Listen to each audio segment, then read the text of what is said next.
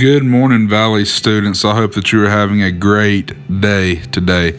Just a reminder, we have church tonight starting at 6:45, and so I hope to see you there. Let's go ahead and get in the word this morning. Philippians 4, starting in verse 10.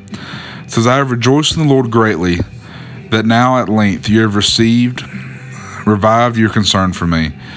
You were indeed concerned for me, but you had no opportunity, but that I am speaking of being in need. For I have learned in whatever situation I am to be content. I know how to be brought low, and I know how to abound. In any and every circumstance, I have learned the secret of facing plenty and hunger, abundance and need. I can do all things through him who gives me strength. Yet, it was kind of you to share my trouble.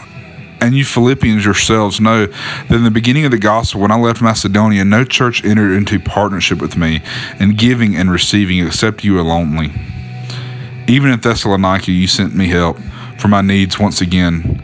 Not that I seek the gift, but I seek the fruit that increases to your credit. I have received full payment and more. I am well supplied, having received from Epaphroditus the gifts you sent, a fragrant offering, a sacrifice acceptable and pleasing to God. And my God will supply every need of yours according to his riches and glory in Christ Jesus. To our God and Father be glory forever and ever. Amen. Greet every saint in Christ Jesus. The brothers who are with me greet you. All the saints greet you, especially those of Caesar's household. The grace of the Lord Jesus Christ be with your spirit. Guys, it has been great walking through Philippians with you in the mornings. But guys, what I want you to get from here is in Philippians 4:13. It's a verse that all of us know. We all know I can do all things through him who gives me strength. It's on coffee cups, t-shirts, bumper stickers. It's everywhere.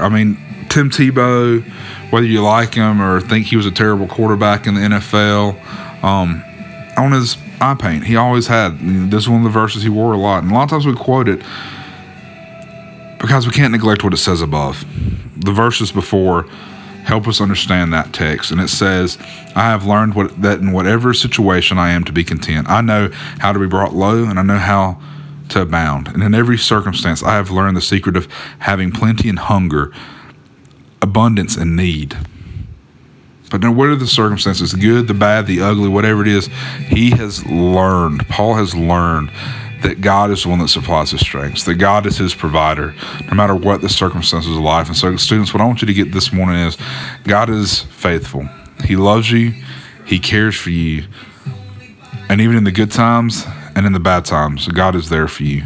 God will care for you and God will provide for you. And we just only have to look to him. And he's the one that gives us our strength. So, guys, I'm praying for y'all today. Guys, I love y'all. Look forward to seeing you tonight. Let's pray.